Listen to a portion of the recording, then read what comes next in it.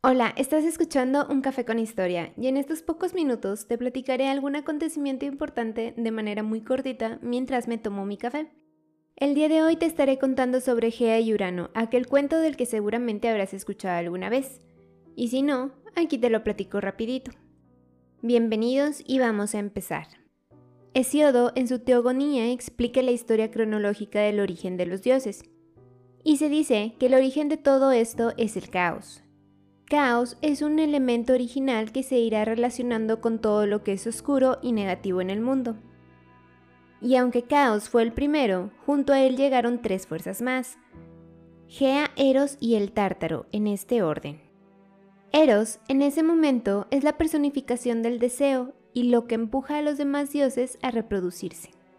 El Tártaro es la última región inferior del universo entero, usado como prisión para los dioses desterrados, aunque se entiende como una entidad diferente al Hades. A partir de estas primeras fuerzas se desencadenan tres grandes familias divinas a través de la generación de hijos por sí mismo, es decir, sin intervención masculina o femenina. Caos origina una hija llamada Nix o Noche. Ella crea por sí misma una familia oscura, y Gea engendra dos hijos propios con los que tendrá, a su vez, descendencia con la que formará las dos otras familias divinas. Gea es la madre tierra y la madre de todos nosotros. Se dice que a Gea, al igual que a Helios, no se le podía mentir, ya que ellos todo lo veían y lo sabían. Gea engendró a Urano, quien era el cielo, y a Ponto, el mar.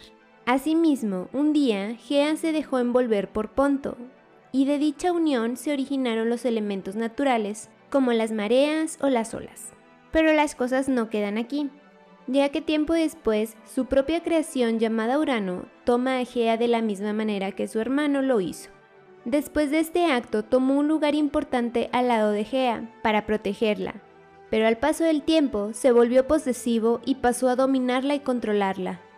Del contacto mencionado entre Urano y Gea nacieron muchos hijos. Los primeros fueron los cíclopes, grandes criaturas de un solo ojo. A continuación tuvieron a los hecatónquiros o centímanos, gigantes con 100 brazos y 50 rostros. Y por último dieron vida a los titanes y las titánides.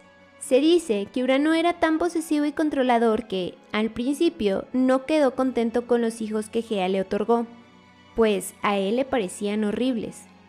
Y con ese pretexto decidió encerrarlo en lo más profundo de la tierra, que de hecho era su esposa. Se cuenta que cada vez que Gea daba a luz sufría lo mismo que una mujer en nuestros días, pero que era peor su dolor cada vez que Urano volvía a encerrar a sus hijos ya nacidos dentro de ella. Y no solo eso, sus hijos también sentían dolor, y ella, al ser madre, le era insoportable ver a sus hijos sufrir. En cuanto Gea engendraba una nueva vida, Urano les encerraba en el interior de esta, sin permitirles vivir. Aunque la actitud inicial de Gea era ofrecerle una buena descendencia, pronto el dolor y el sufrimiento que tanto ella como sus hijos padecían le hicieron actuar en consecuencia. Y es que, al verse dominada, controlada y abusada por aquel que había engendrado, decidió tomar cartas en el asunto y pidió ayuda a sus hijos. De todos los hijos que había engendrado con Urano, ninguno quiso hacerle frente, pues le tenían miedo. Solo uno fue lo suficientemente valiente y decidió ayudar a su madre. Su nombre era Cronos. Después de haber escuchado las súplicas de su madre, deciden idear un plan, en el que Gea crearía una hoz con la cual Cronos mutilaría a su padre. Y así, un día, Gea llama a Urano con el pretexto de que quiere engendrar más hijos. Pero esto no era más que una emboscada, y cuando Urano baja para tenderse con Gea, Cronos se abalanza sobre él y lo mutila. Al mutilar su virilidad, nace de ella varias criaturas. La sangre que gotea en la tierra da vida a las erinias, que son espíritus de venganza, los gigantes y las melias o ninfas del bosque. El semen que cae en el agua del mar dará vida a Afrodita, diosa del deseo carnal. Pero el mito de Urano y Gea no acaba aquí. Cronos arrebata el poder y la hombría de su padre, proclamándose así el rey de los nuevos dioses. Sin embargo, esto ya forma parte de un mito sucesorio que no acabará con él, sino con toda su descendencia. pero esto se los contaré después. Ya saben que encuentran este hermoso podcast en Instagram como Vino de la Historia y a mí como Evelyn Estefanía. Ahí encontrarán linkeadas todas mis redes sociales. Esperando que les haya entretenido, yo me despido. Bye.